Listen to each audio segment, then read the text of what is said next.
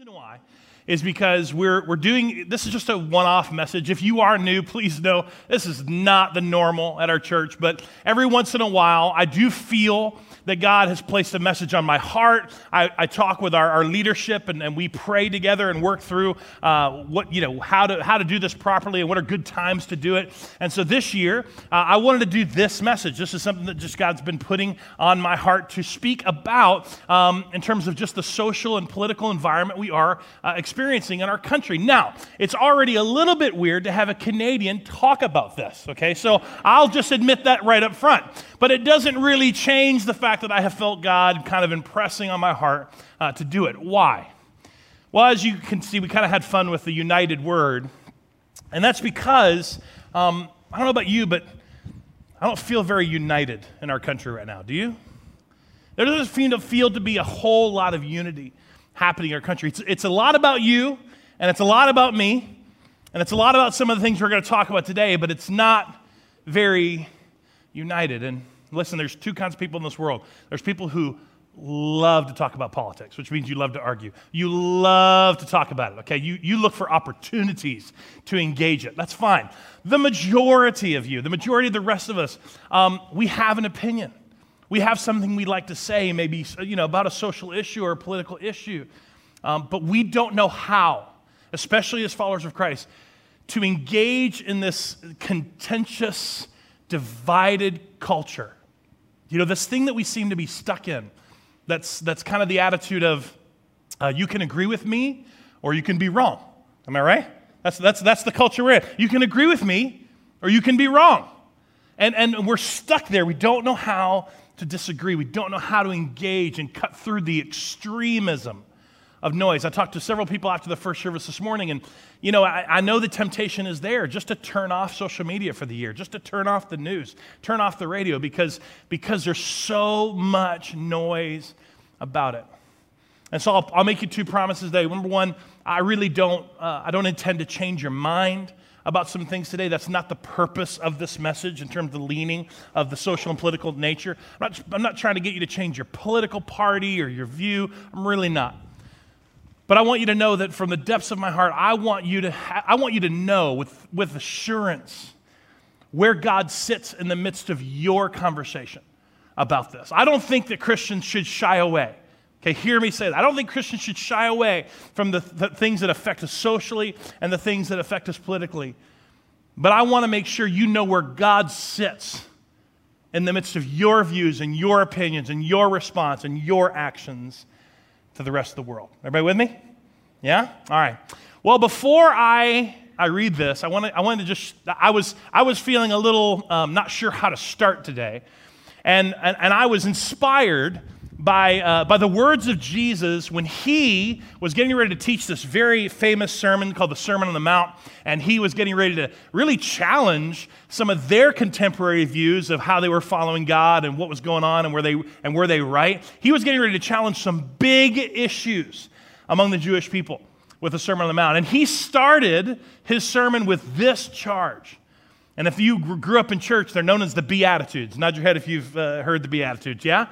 All right, well, I'm not going to read the NIV, which is, blessed. I don't know, the King James says it the same way. I'm going to read the NLT version today. I just prefer that version. But I want you to read the highlighted words with me as we get the challenge from Jesus himself when we get ready to talk about some things that might be challenging to us, what it is he's calling us to, what it is his desire was in this moment. Starts in verse 3. It says, God blesses those who, read it out loud, who are poor in spirit, and realize their need for him, for the kingdom of heaven is theirs. God blesses those who, what? Mourn, for they will be comforted. God blesses those who are humble, for they will inherit the whole earth. God blesses those who hunger and thirst for justice, for they will be satisfied. And God blesses those who are, what? Merciful, for they will be shown mercy. God blesses those whose hearts are pure, for they will see God. God blesses those who what? Work for peace. The peacemakers, as it would be said.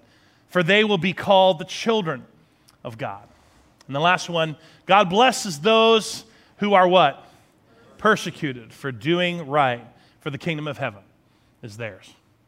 You know, that hits me really deeply because when I was praying through this and working through this, I really kind of wondered, what is it that God is calling us, in just kind of a big, broad term, calling the believers, the followers of Christ right now in our nation to be, and I really do believe he's calling us to be peacemakers, to people who work for peace. Not for people who shy back from the conversation, but people who understand what it looks like to speak the truth in love and to work for peace in a very, very, very divided nation. We just celebrated July 4th, which is, again, one of the reasons we wanted to kind of do the message today, this Declaration of Independence, this declaration of freedom for our country. And so here we have freedom, and I kind of sum up freedom with this phrase of, I have the right to, right? And that is one of the great things about America, is the fact that, you know, as citizens, you have all these incredible, incredible rights and freedoms in your country as citizens, right? But what I'm seeing is often a result of this phrase. When my rights infringe on your rights, who's to say who's right? Right? That's too many rights. All right. When my rights infringe on your rights, who's to say who's right? I mean, even with a silly example like this, like I have the right to park my car anywhere I want to, right? But you also have the right for me to not park my car in your front lawn, right? So if my rights infringe on your rights, who do we look to tell us who's right? Say it out loud. Who do we look to?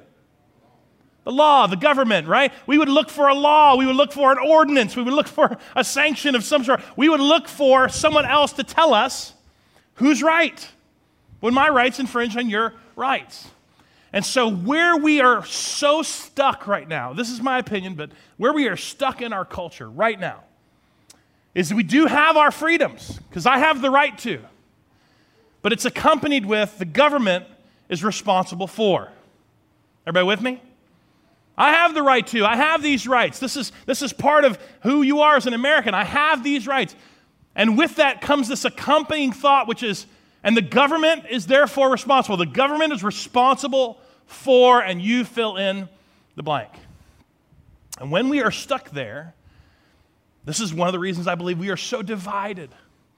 And some of the larger issues we deal with as a country. I'm going to give you just 4 examples, and again, I'm going to share with you the sides of the coin, if you will, the sides of the conversation that I am experiencing. You may have your own version of this, but I'm just going to share with you as an example what I'm seeing in terms of these things. Let's start with guns. Okay? Let's just start with guns. I know it's an easy one to talk about, right? Let's just start with guns. There's an argument that says it's my right. Second Amendment. It's in the Bill of Rights for me to own and to bear arms. It's my right. And then there's a conversation that says, yes, it's your right, but there's also a right to life, and there's also a right to the people who are experiencing some of the tragedy that's coming from gun violence. And then you have the argument, well, that's true, but are you telling me that I have to sacrifice my personal freedom for someone else's possible situation, for someone else's possible tragedy? I have to lose all that personal freedom. And you say, well, but what are you saying? Are you saying that your right to bear arms is greater than the right to someone's life? Is that what you're saying? And then the argument comes, but listen, the Second Amendment was there for me, to protect my family, like even from our government, even from that, it was from militia law. It was this idea that that's the reason we continue to have the right to bear arms. And what you're trying to tell me is that I have to lose that, and you're asking me to trust my government to protect me? And then the argument comes back and says, no, you don't, I understand protection, but you don't need an armory in the basement, right? We see this right now with abortion. It's called, it's the phrasing right now that's being used in some of our conversation, the Democratic debate, if you didn't watch it a couple weeks ago, is reproductive rights. They're putting abortion under this bigger umbrella of reproductive rights, reproductive medical rights, that women have the right to choose. That women have the right to choose what happens to their body, what rights they require for something if they need it, that happens to their body, and for them to choose what they do and do not do. And then the argument comes, yeah, but what about the rights of the unborn? Like, what about the rights of are you telling me that your rights as a woman is greater than the rights of an unborn child? Because to remove that child, to take that life, is to take a life. What about their rights? And it says, yes, but you have to understand there could be medical issues, there could be medical reasons, there could be psychological issues from rape and incest and other things that happen. Like, why should the mother have to experience those things or have the threat of medical issues? And then you say, it doesn't really matter because abortion is wrong. And so, we want to have it stopped. We want to have it completely abolished. We want to have criminal charges brought against doctors who do this. We want to have, mothers who would attempt this to also be treated criminally. And then people say, yeah, but you can't make that happen with the state, and you can't have the state working against the federal government, and we'll boycott anyone who says otherwise and boycott those states because it's my right. We see this as well within the context of gender neutrality. And I bring this up because for us in North Carolina, it was a big deal a couple years ago. This is part of the LGBTQ movement, and it's kind of past the transgender issue of who we want to declare to be, but also we've kind of moved past the bathroom issue, in terms of that bill. But there's a fight right now in terms of the right of this gender fluidity, that this binary system does not work for me, that I want to be able to have the right not only to love who I want to love and to do what I want to do, but to be able to be called who I want to be called. And that is my right to be able to do so. And then you have a simple argument that comes and says, yes, but in the beginning, this is a lot of what churches do. Like, hey, look, in the beginning, God made male and female, and there was no gender fluid option in the beginning.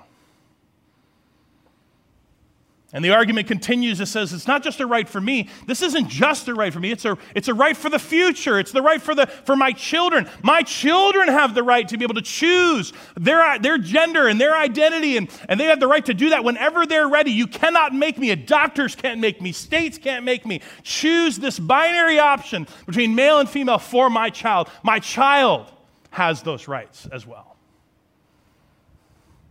You say, listen, in terms of free speech and freedom of everything else, you can't, like the English language has been around for 1,400 years. Like, it's been him and hers for a long time. You cannot make me call you them or a or c or any of the other pronouns you're wanting to introduce. You can't make me do this. You can't make me do it in my workplace. You can't make me do it in my home. You cannot make me do this. It's my right.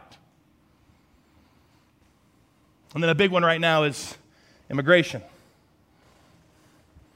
People feel very strongly that we have a right to protect our country. We have a right to build this wall. We have a right to protect it by force. We have a right for all Americans in terms of just the idea of protection and safety. And then the arguments can also happen from the side that says, yes, but our country was built on immigration. Our country was built. It's the melting pot. It's the land of opportunity. Like what happened to the years of open arms to welcome in these foreigners who are just trying to make a better life for themselves. And say, yes, but we also have the understanding that within the borders, within the idea of people coming into our country, there is an expectation that they are going to obey the laws of our land. So there cannot be sanctuary cities and sanctuary states. There has to be some order, some law and justice, some due process. And the argument continues to say, yes, but if that due process is causing harm, if it's causing children to be separated, if it's causing adults to be treated poorly and not to be fed and to be like almost in a prison, that's not right. That's not right for them. It's not right for us to treat them that way.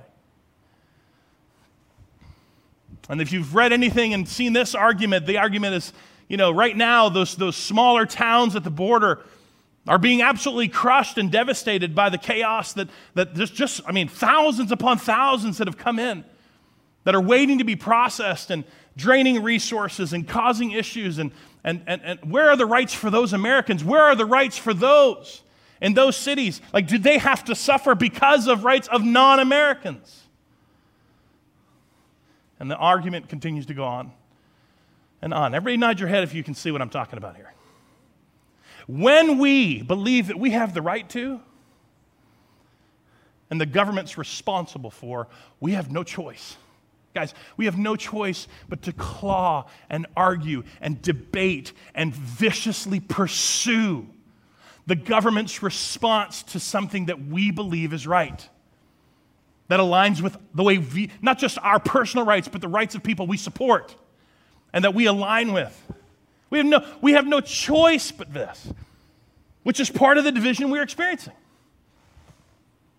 Now, I think what we're missing, and this is just going to be my first kind of understanding this morning, is I think what we're missing, and it's fairly intuitive, but it's just something not being discussed a lot, is I really do believe that with individual rights, they must be coupled with individual responsibility.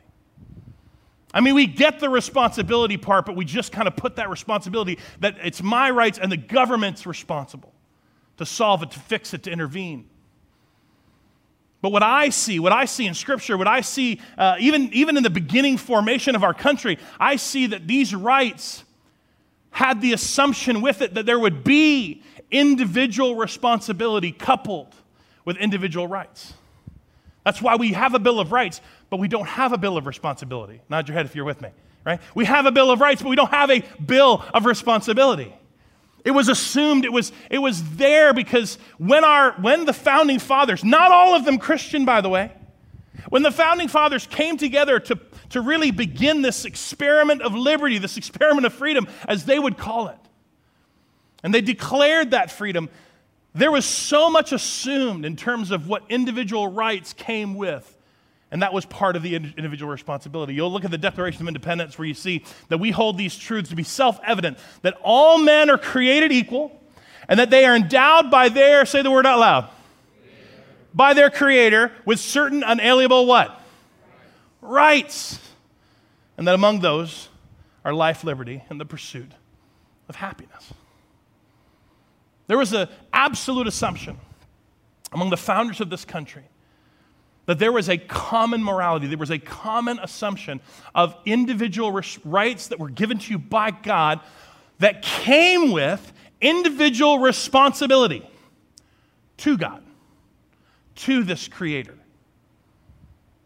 And so instead of this idea that I have the right to and the government's responsible for, it changes it to I have the right to and I am responsible for. I have the right. Yes, you have amazing, incredible rights. But with those have to be coupled individual accountability, individual responsibility. John Adams, who was our first vice president, our second president, I chose him. This is a great quote. This is actually, he wrote this in his term as a president. But one of our founding fathers, one of the signers of the Declaration of Independence, he actually looks back even in the early years of our government. And he writes this letter to the militia in the front lines of Massachusetts, and he wants them to understand how important it is, this assumption, this understanding. He actually says, our Constitution was made only for moral and religious people. It is, and say the words out loud, wholly inadequate to the government of any other. He was writing them to help them understand that he even uses a word like a net, like a whale going through fishing nets. Like you have to understand that there's a certain aspect of responsibility that is assumed and has to be assumed for this experiment of freedom to be successful. It was written, it was given to a moral and religious people that had something beyond themselves that they were responsible to, people that were beyond themselves that they were accountable to. That they didn't just have the right to, they also had the responsibility for. Which leads me to this primary set of, you can pose it as a question, you can pose it as a statement. But if you and I, listen, this is part of how this works with us. When we have given our lives to Christ, when we have surrendered to Him as our Lord and Savior, when we consider ourselves followers of Christ, we have already placed ourselves under His authority. We've already placed ourselves in submission to Him, whether you know that or not. We've already done this. So we already know that there's personal responsibility. We already know that there's individual, not just our rights, but there's individual responsibility for those rights. And that's what we see in Scripture. So when we engage in this conversation, when we respond in that Facebook post, when we engage across the table with family that view things very differently, where does God sit? Where does he fit in your conversation? Well, I put it this way. Our faith either informs our beliefs and our actions, our response, or our views and our opinions will reflect our faith. Now, I know that seems like it could mean the same thing, which in a positive sense it could. But what I see often is really a tension between God, who is first and foremost in our lives to inform us of not only what we believe, but how it's expressed, how it's lived out, how we respond. It's the transformative work of Christ in us, changing us to be more and more like him, where faith informs this, versus what I see more than anything are a bunch of Christians who are slapping themselves, tying themselves to posts and articles and quippy headlines and all political parties and ideas and views because it just kind of aligns with what they think kind of should happen. And that reflects their faith. And they haven't really considered how it reflects their faith or what kind of faith that actually is reflecting. Because this is just us. As Christians, many feel the need, feel the justification. I got to make this thing part of my faith. You know, they have a view first, and then they got to make it, so they slap the Christian bumper sticker on it, right? They slap the "What would Jesus do?" bumper sticker on it. You know, nod your head if you know what I'm talking about, right? That's what we do. It's natural, you know? Well, Jesus was surely Jesus would build the wall. God told Nehemiah to build the wall, right? I mean, he was all about protection. Jesus himself said he was the sheep gate, right, to keep the wolves out. Gate, sheep, fence, wall. Jesus was a Republican, right? It's clear. And then you have people, oh, no, Jesus would let the children come to me, he said, right? Don't hold anybody back. Jesus would let everybody in. He loves everybody. He would not do any of those things. And he would feed them, right? He would totally feed them and they would be full and happy. Remember that time when the 5,000 showed up and then he took that little kid's lunch? That kid didn't need that whole lunch, right? So he took the lunch and he redistributed it to everyone. And they were all fed and they were all happy and it was all glorious. Of course, Jesus is Democrat. Clearly we know this. And all we're doing is taking our view and our opinion. And because we know, intuitively we know that it reflects a faith in us, we've got to try to make it work. We've got to try to figure it out. Versus really, the heart of, does your faith, does the changing work of Christ in you inform you of everything you say and everything you type and everything you engage in and every response you have to the culture we're currently in? I think that's the challenge. I think that's a tension among believers. I'll share with you just a few verses as we kind of work towards the end here. I'll share with you a few verses that have kind of been hitting me and kind of like I've been wrestling with when it comes to why it is I believe some of the things I believe and why it is we do some of the things we do even as a church. Paul wrote to Timothy and shared this charge. He said, I urge you, first of all, to the church, he said, pray for all people. Ask God to help them, intercede on their behalf, and give thanks for them. And then he added this, pray this way, interceding on their behalf, giving thanks for them. Pray this way for kings, and read it out loud for me. Yeah, I want you to pray that way for all who are in authority so that we can live peaceful, quiet lives, marked, known by godliness and dignity. I'll just share with you, this is one of the reasons that we as a church, driven by me and Donnie and our leadership team, like why we partner with Love Life Charlotte. And we go down and pray around the abortion clinic in Charlotte. This is why we do this. Why? Because I may not have the actual legal solution for you. I may not even know in terms of the conversation how to help engage and bridge the gap and be the peacemaker I want to be in the midst of a very, very difficult topic for most people. But I can pray. I can be a voice for the voiceless. I can intercede on their behalf. So we go and we pray. And we don't pray in condemnation and fear. We pray for mothers. We pray for the workers. We pray for the doctor. We pray for the owners of the abortion clinic. Why? Because none of them are the enemy. Nod your head if you are with me. None of them are the enemy.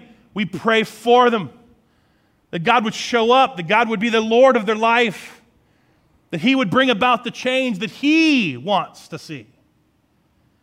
So we pray. There's people every week on Saturday who they themselves have had an abortion and are walking. And we have people in our church who have gone and participated that have had abortions. And they're not receiving shame and they're not receiving guilt because we don't believe that. We believe there's forgiveness and grace. They're not receiving that when they go there.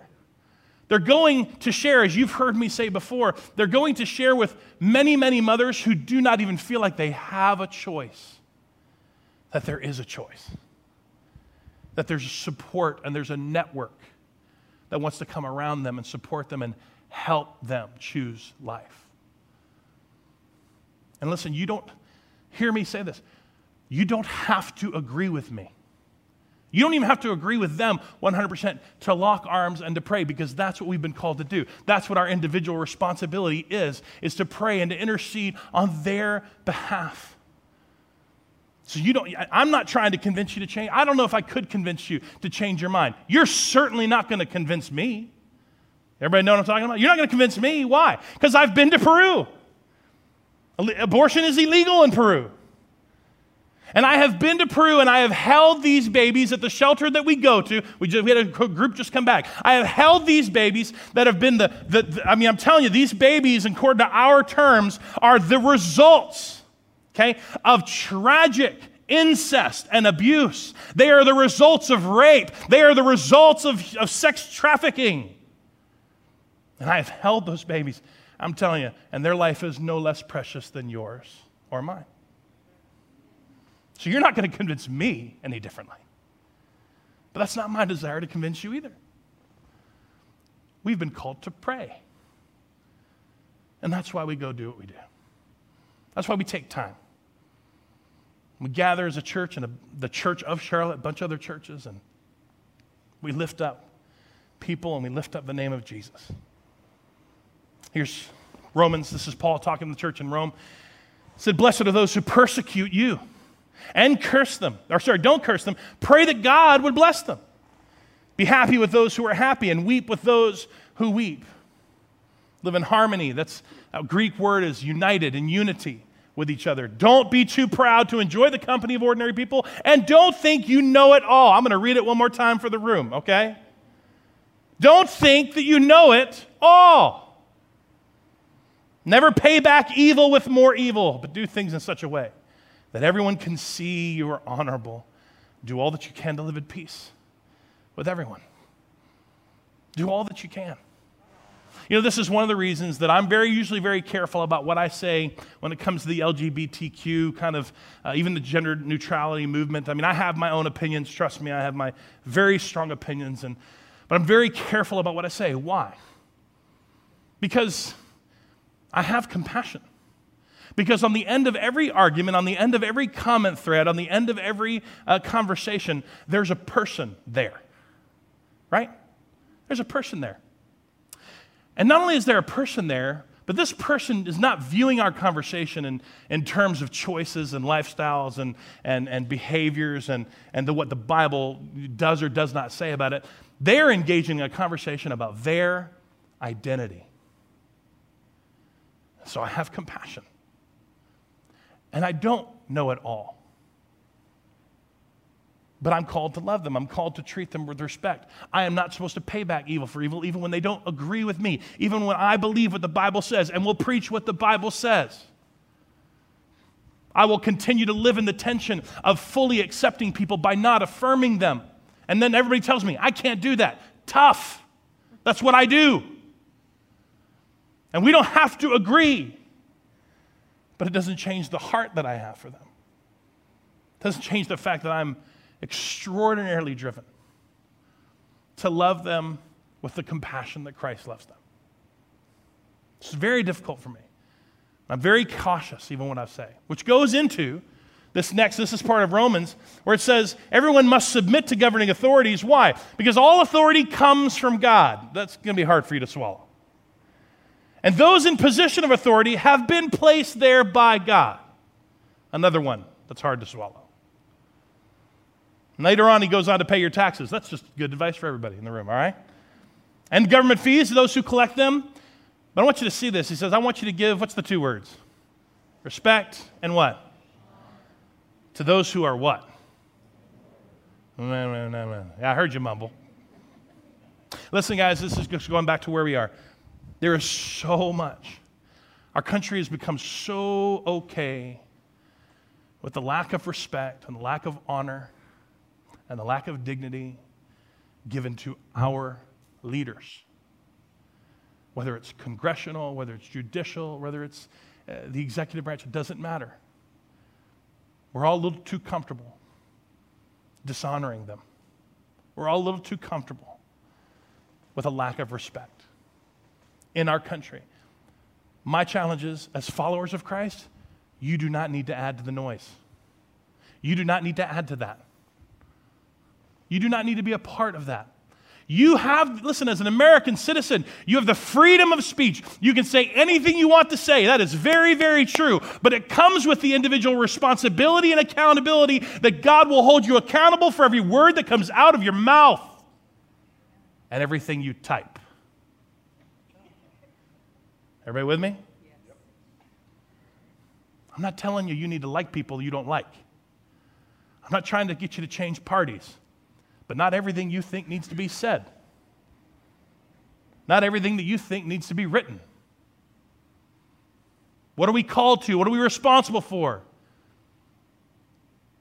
To this beautiful big picture of the sovereignty of God, which is a whole other message. But the sovereignty of God, that for whatever reason, at this time, in this place, there are people in authority who God has placed in authority.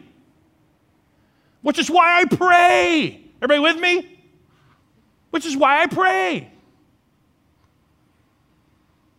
The words should never cross my lips that are disrespectful and dishonoring to those that are in authority. That's individual responsibility coupled with individual rights. Philippians 2 says, do nothing out of selfish ambition or vain conceit. Rather, in humility, value others above yourselves, not looking to your own interest, but each of you to the interest of others. You know, this is one of those long verses that basically says, why do you got to be right? Why are you so driven to be right? Why does it matter that you're right? Why does it matter that your party is right or your candidate's right? You are not to be driven by vain conceit to put yourself above anyone else. That's what we're called to. That's individual responsibility. We're called to something more. We're called to something higher. I have thoughts and plenty of opinions about immigration.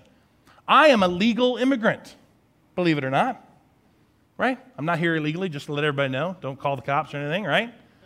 I'm a legal immigrant. I've been in the States for so long. I mean, I'm common law American. That's what I call myself, right? I mean, seriously. I've been here so long. But the reality is that even with my opinions about protection and about treatment of people, and nobody has a solution that I think I can even put my opinion on or attach my opinion to. But it doesn't mean I don't have an opinion. It just matters that I don't need to wade into the conversation just so that I can be right. Just so that I can be proven, or my party can be proven, or my person can be proven to be right. That is the wrong motivation. That is a view and an opinion that reflects your faith, and what a pitiful, horrible faith it reflects. Here's how Paul said it again to the church in Galatia. He says, you, my brothers and sisters, are called to be free. We are called to be free. These freedoms come from him. But we're going to use our freedom not to indulge the flesh, but rather to serve one another, humbly in love. Where does he get that? Well, he gets that from Jesus, when Jesus said, for the entire law is fulfilled in keeping this one command, love your neighbor as yourself. He's quoting Jesus, he's quoting the Savior. He says, this is where I get that. We're not supposed to just use our freedom for us, it's for others. And then he says this. He might as well be talking to us today. That if you bite and devour each other, watch out, or you will be destroyed by each other. That's just the reality is liberty without responsibility will destroy liberty. That's true. And I think Americans are so worried about all the rest of the world, and they're worried about what other people want to do to harm us, and they're worried about the threats from the outside. And I'll say this just with as much love as I can. I honestly believe the state that we're in our country, America's biggest problem is Americans, okay? That don't understand, that have forgotten that their rights come with responsibility. Not the government's responsibility, but their responsibility. And then he closes this chapter to the church in Galatia by saying this. When he talks about the flesh, he gives some examples, and then he says, I want you to be led by the Spirit. I want the Spirit to produce in you these things. Love, and joy, and peace, and forgiveness, and forbearance. Forbearance, kindness, goodness, faithfulness, gentleness, and self-control. Now, I've taught on these things, and we've done other messages that talk about the fruit of the Spirit and what kind of expresses itself out loud. But I want you to see the last verse. It says, against such things, read it out loud. Yeah, I'm going to do it one more time. You know what? Against such things, what? There is no law, right? You know what that means? It means that against these things in your life, there is no process. There is no governmental authority. There is nothing that can stop you from doing this. But I think we struggle most with the fact that there is no law that makes us do this. Oh, there is no law against these things. But there is no law to inspire us to become more and more like Jesus. Because we think the government's responsible. So my challenge today, the application for the whole day, is once again, where does God fit?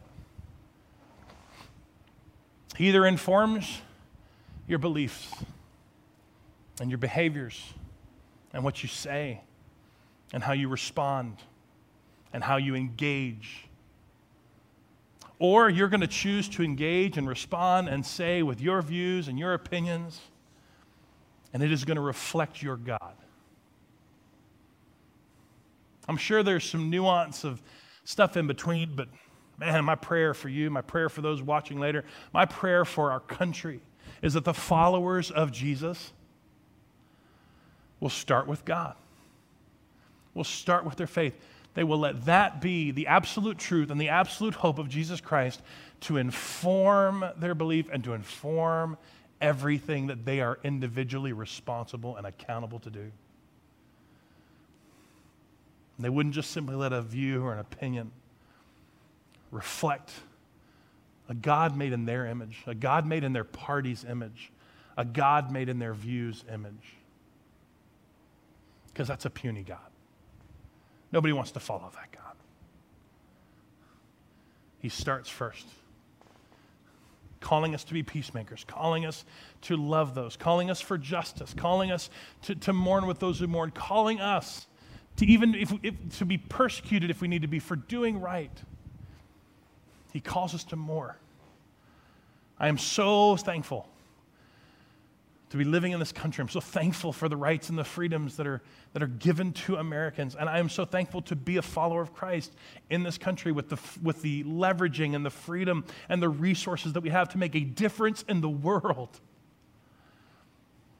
Don't let this current climate, this culture of division, keep you from engaging and being everything that God has called you to be.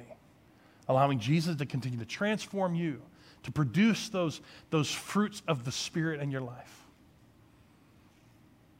And to allow Him to inform your social and political views and opinions and actions. Let's pray together. Father God, I'm going to just take the opportunity this morning, as we did, just because of the nature and the theme of today, God, but as a church and as the leader here, God, I want to do what maybe we don't do very often, which is I want to lift up those in authority. God, regardless of whether we agree with the congressional branch and the judicial branch and the executive branch, regardless of whether we really feel aligned with leaders right now, God, we understand our individual responsibility to lift them up and to thank you for them. God, I pray that you would give them wisdom. That right now, even in our leaders, you would not let them be just the byproduct of biting and devouring each other with what their rights are. That God, you would rise up in leaders of faith, and you would rise up in our nation to give them wisdom to serve one another in love.